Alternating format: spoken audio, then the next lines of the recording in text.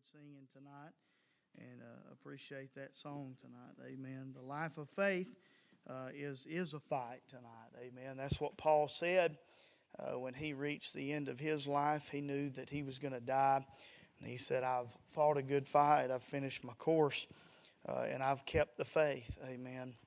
And I appreciate what Sister Thelma had to say tonight, just about not wanting to change, just wanting to be the same. And I heard about this week a preacher that I know. He's my age, and he told his church, he sat the men down at his church, and he told them that he didn't exclusively believe in the King James Bible anymore, and he decided that it wasn't a sin to drink anymore, and that alcohol was more something of preference. And I don't want to go that way. Amen. And I want to believe what I'm. Now, if I'm wrong, I'll change. But I'm just convinced I'm not wrong. Amen. And believe the Word of God. And I want to believe this Bible and still be using the same book. Amen. And hold the same line. Still be married to the same woman. Amen. And hold to the same convictions that the fathers of the faith have passed down to us.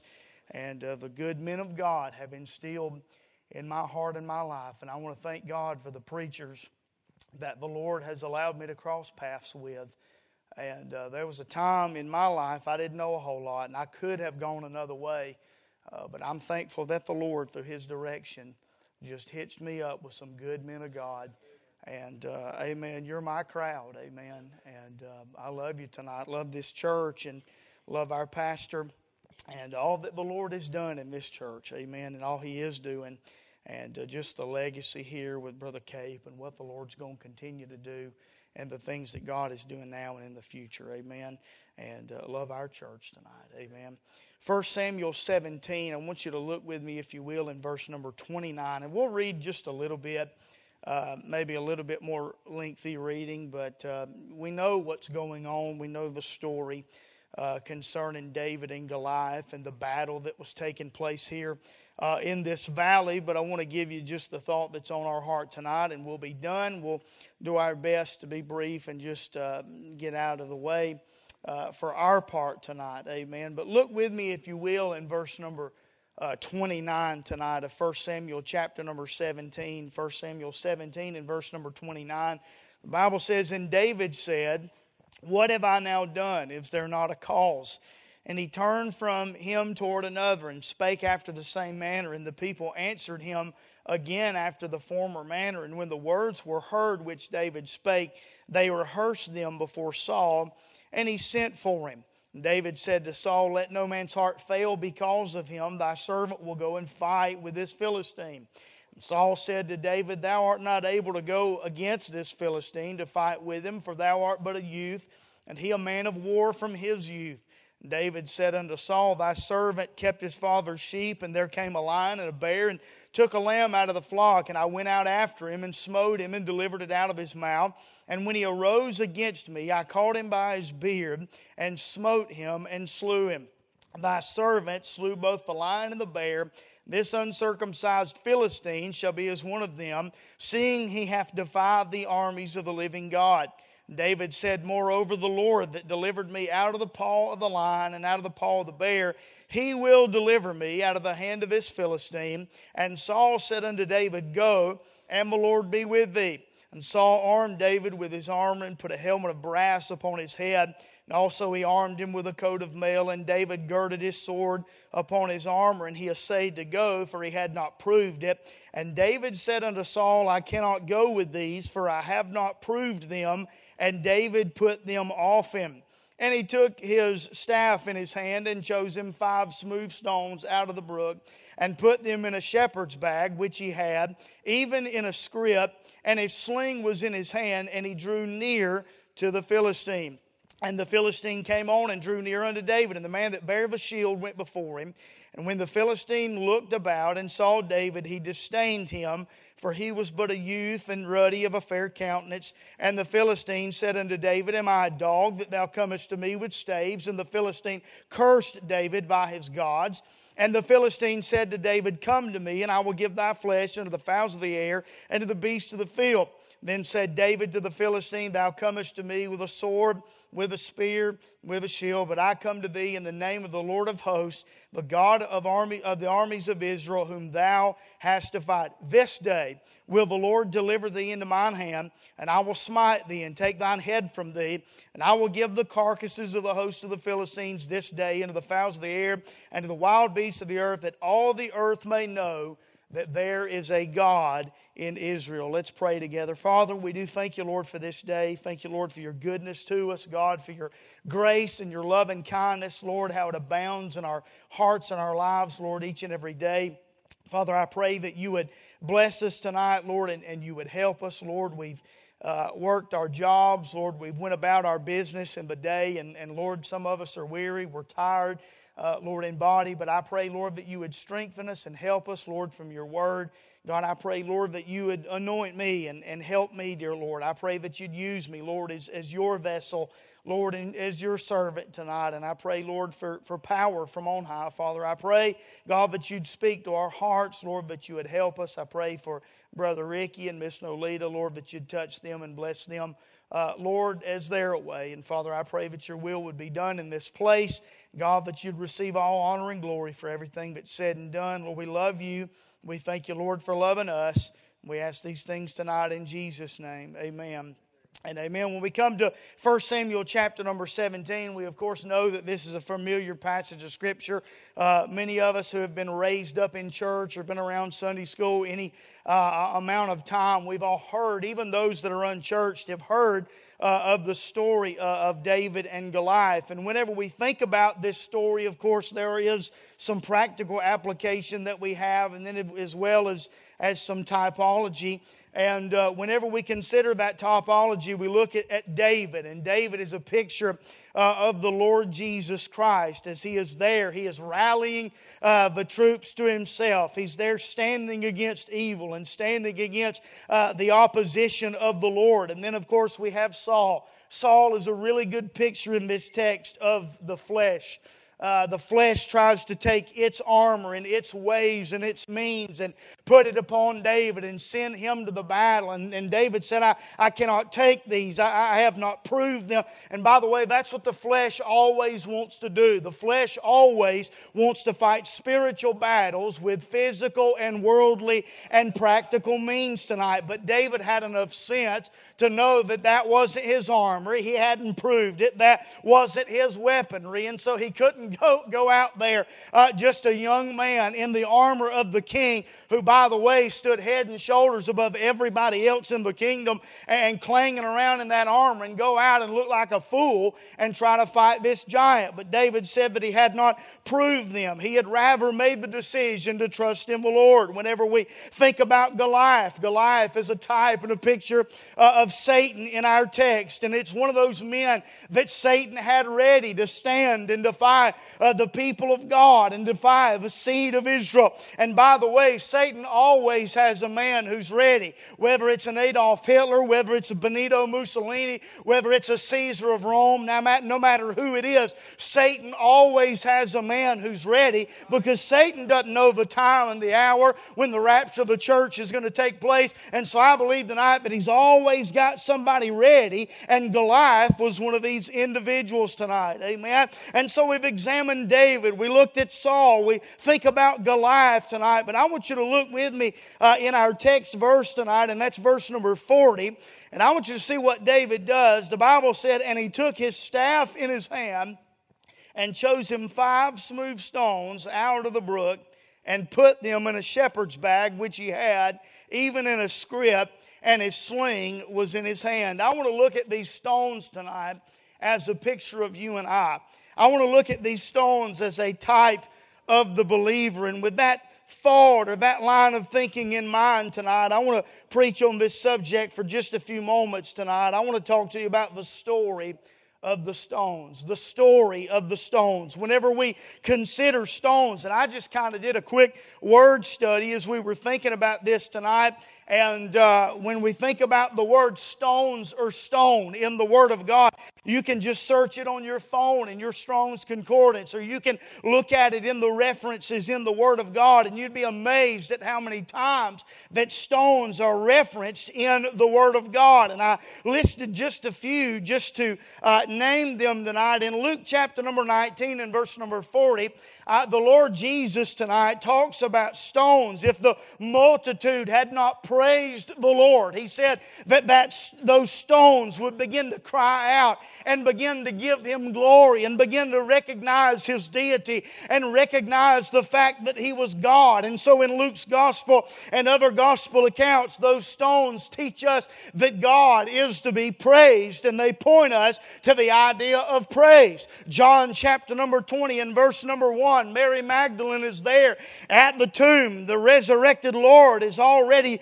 got up, and He is out of the tomb. The tomb was empty, and the Bible talks about the angel coming and saying that the Lord was not here, for He is risen, that the stone had been rolled away, and that stone represents the power of God. Listen, it was an angel that rolled that stone away, but the book of Acts declares to us tonight that it was God that raised Him from the dead. He told Pilate that He had all power that was given unto Him in heaven and in earth.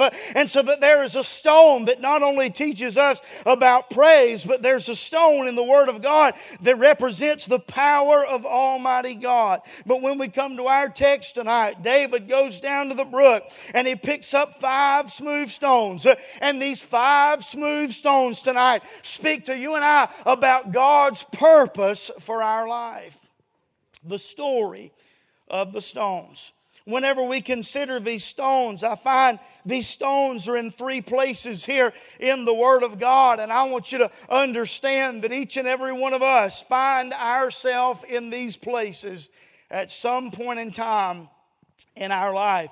The first place we find these stones is we find them in the brook. Look with me in verse number 40. The Bible said, and he took his staff in his hand and chose him 5 smooth stones out of the brook. The first place that we find these stones, we find them in the brook. You say, what's so special about that? What significance does that have tonight? Listen, you may be a new Christian tonight. You may be a babe in Christ, and you find yourself in the brook. You're just a stone in the water. You say, preacher, what do you mean tonight? What I mean by that is this, you ever gone down to the creek bed or the creek bank and you find those stones that the water has rolled over them over the years, no telling how long they've been here, and what's significant about those stones is that they're smooth, they're round, there's no rough edges on them because the water has flowed over them continuously over and over and over again.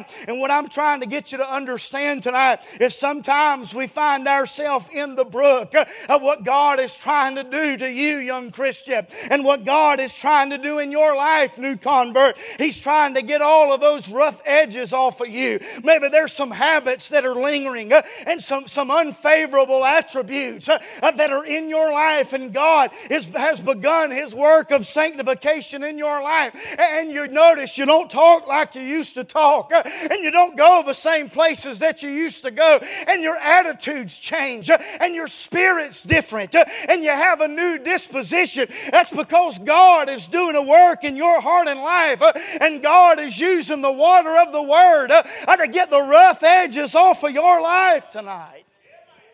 Can I encourage you, young person?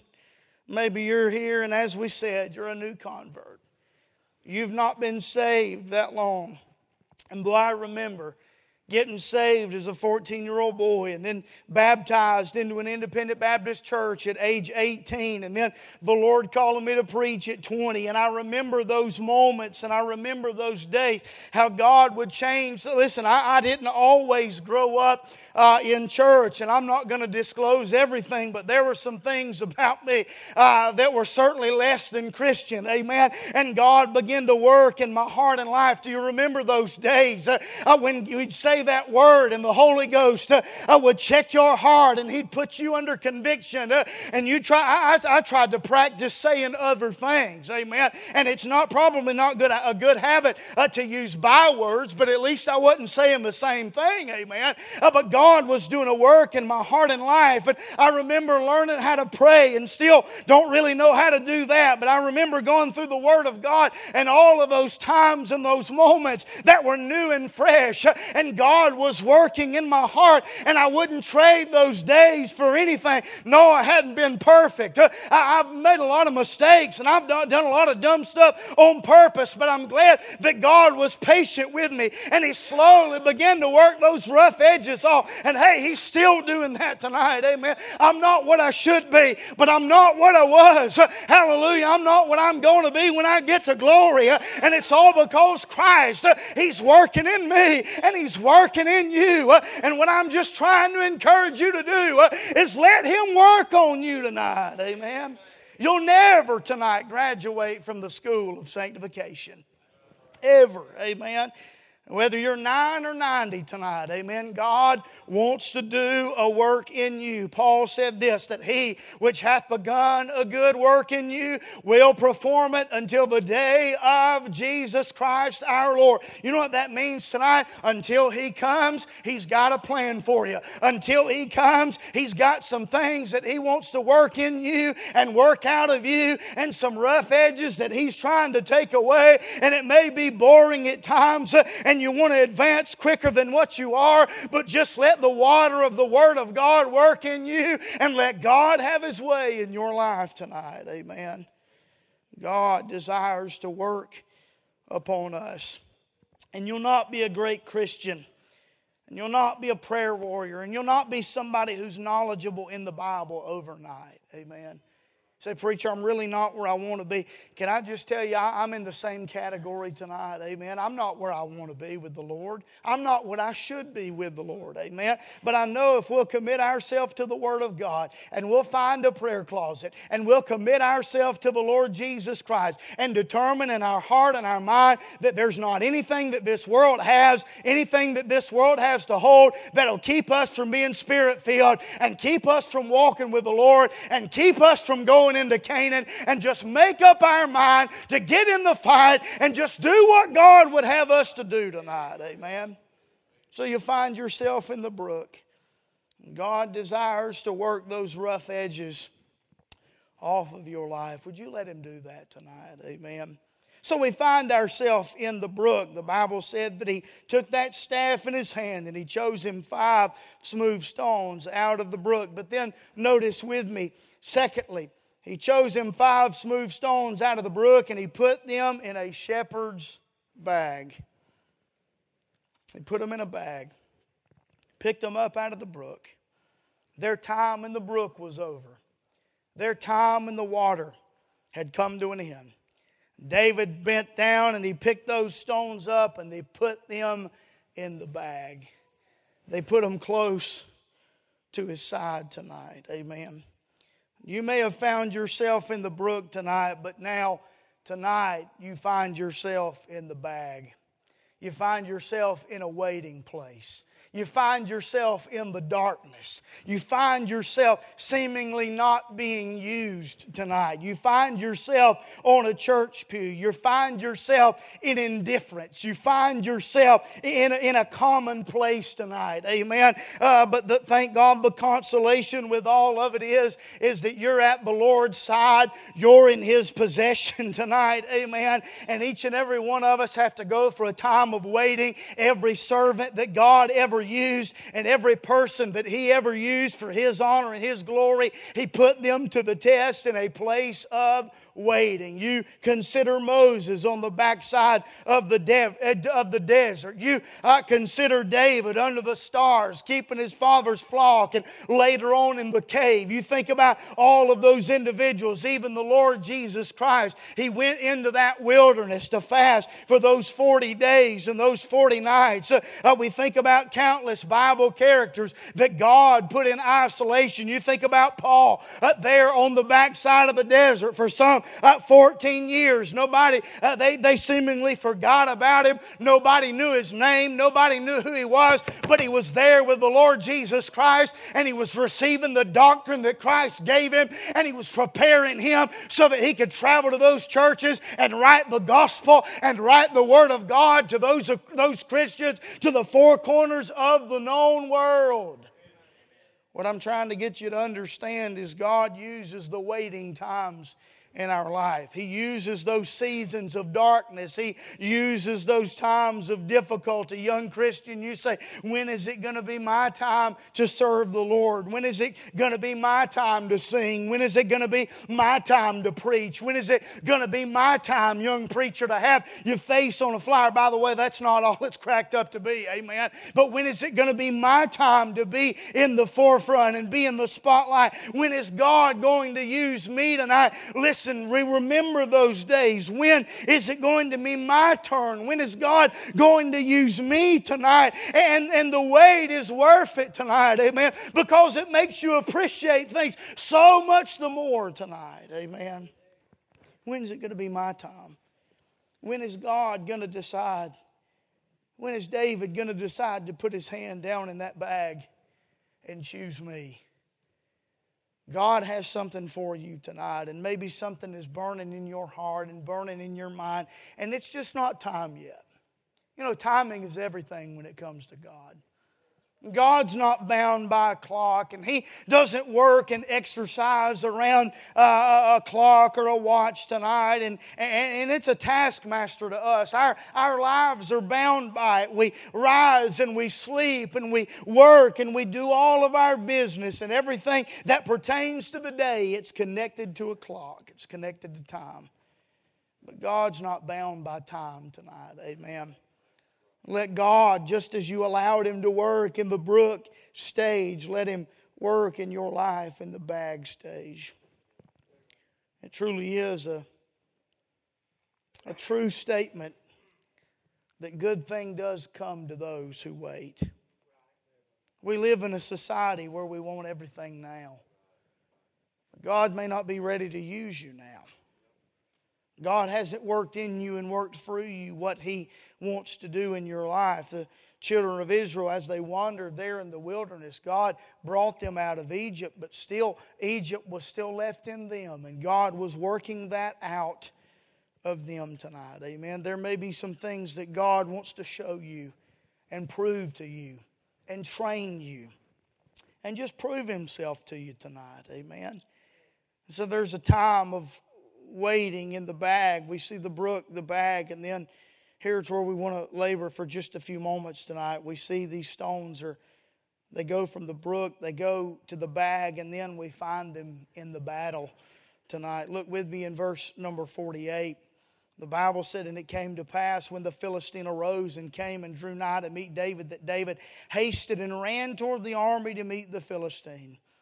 David put his hand in his bag and took thence a stone, and slang it, and smote the Philistine in his forehead, that the stone sunk into his forehead, and he fell upon his face to the earth. So David prevailed over the Philistine with a sling and a stone, and smote the Philistine and slew him. But there was no sword in the hand of David." David didn't have a sword at that time. We know that he took Goliath's sword and he cut his head off.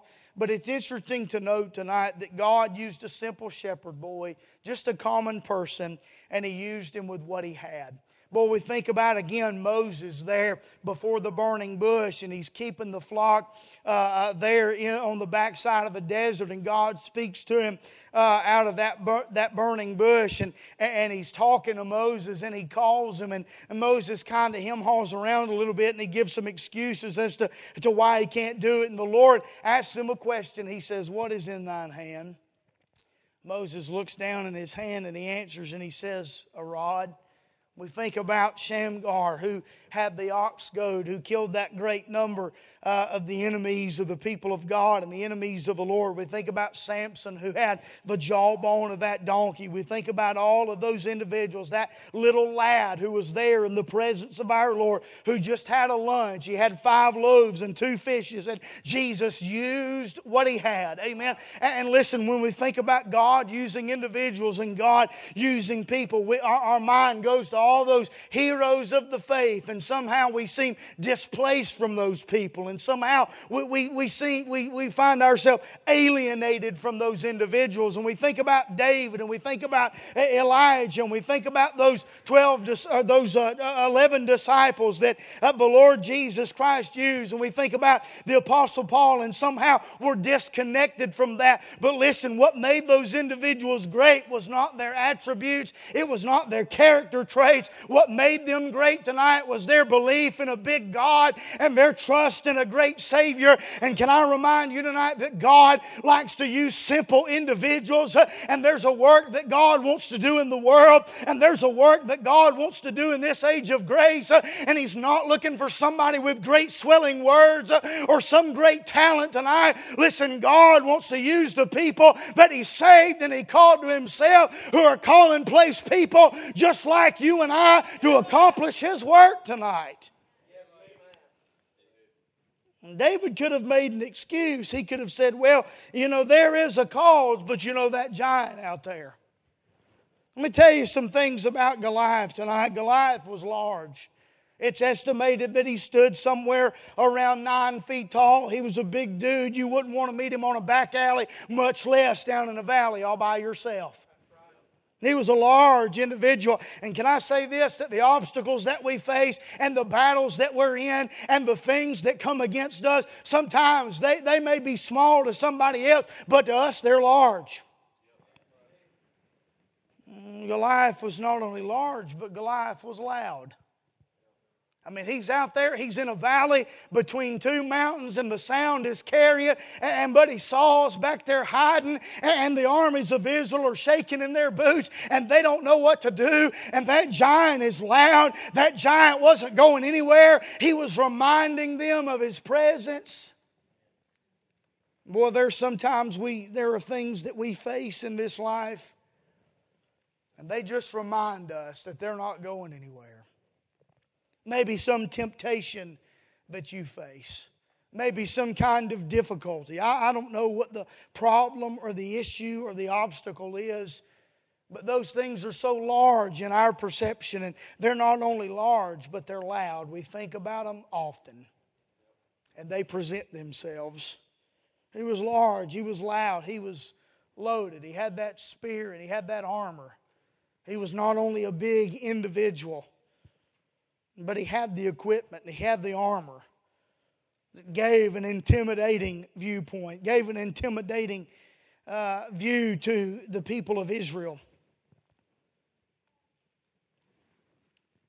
Breathing out threatenings, cursing God. But here David is. He's not trusting in a sword. He's not trusting in himself. He's not trusting in Saul's armor. And really, he's not even really trusting in a stone and a sling. What's he trusting in? He said in verse number 45, he said, "Thou comest to me with a sword and with a spear and with a shield, but I come to thee in the name of the Lord of hosts, the God of the armies of Israel, whom thou hast defied. This day will the Lord deliver thee into mine hand, and I will smite thee and take thine head from me." I mean, David's talking big. Because David knows and understands that he's not trusting in himself. David's not trusting in the army of Israel. David's not trusting in Saul. But David is trusting in the name of the Lord. The God that has proven Himself over and over and over again. And here Goliath is. He's crying out, give me a man that we may fight. Send a man down to this valley. And he knows and he understands that he cannot fight all of Israel's army alone and by himself. But if he can just get one man off of his guard, catch him off caught, catch him red-handed, catch him with his guard down, He can take that individual and He can take them one by one by one as they come down to the valley. But thank God there's something that Goliath didn't take into consideration. There was one coming, not depending on himself, but he was depending upon his God. And David, with that stone in his hand and that sling in his possession, he took that rock and he sunk it into the forehead of that giant. And thank God, the bigger he was, the harder he fell. And David became a hero that day because he trusted in God. We find ourselves oftentimes in the brook. We find ourselves in the bag. But maybe tonight you found yourself in the battle. It's not you tonight that's going to prevail. It's certainly not your flesh that's going to prevail. But thank God it's the Savior who has you in His hands and has you in His possession and knows the weak spot of the devil, knows the weak spot of the obstacles, knows the weak spot of the things and the problems that befall us tonight. And if we'll just trust in Him and if we'll encourage ourselves just to do that each day, all day, every day, just to trust in the name of God, to trust in the one that's proven Himself, to place ourselves in His possession and say, God, I can't do it by myself. But I know that You've got me, and I know I'm in Your arms, and I know I'm in Your hand tonight. And if You'll just use me any way that You want to, here I am, and I'll make myself available tonight. Amen. See, God wants to use us. He doesn't want to just keep you in the brook and knock all of those rough edges off of you and sanctify you just to throw you in the bag and never use you tonight. Amen. What have we got to do? We've just got to make ourselves available to Him. Make ourselves usable in His hand tonight. Amen. Maybe you're here tonight and there was a time that we always put it like this, that you were on fire for God. That you were being used by God. That you were more in love with Jesus at some other point in your life than you are now. It's not all entirely your fault. The cares of life, the responsibilities, things that grab our attention, they've weighed you down. And you've drifted away from our Savior. You've drifted away from the Lord. But do you remember the fervor that you once had? Do you remember the fire that once burned in your heart, in your life? Do you remember, preacher, when you breathed and you slept and you ate, and with every fiber of your being, this is what you wanted more than anything else in your life? And you'd give anything to preach.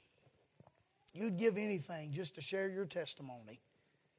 But now you're cold and indifferent. The flames flickered. And you're not where you were. But the good news is tonight is you can be. God's not moved. God's not changed. God's not gotten cold and indifferent. You have and I have tonight. Would you come to Him tonight? Let Him use you again. Let the fire once burn. Vance Havner said this. He said, if there was ever a time in your life that you were more in love with Jesus than you are now, you need revival. Revival is not something that we chase. It's not something that we have in our mindset that we can never obtain. Revival is just falling in love with the Lord Jesus Christ all over again and giving Him the preeminence in your heart and your life tonight. Amen. Would you do that tonight? Let's stand together. Would you come tonight?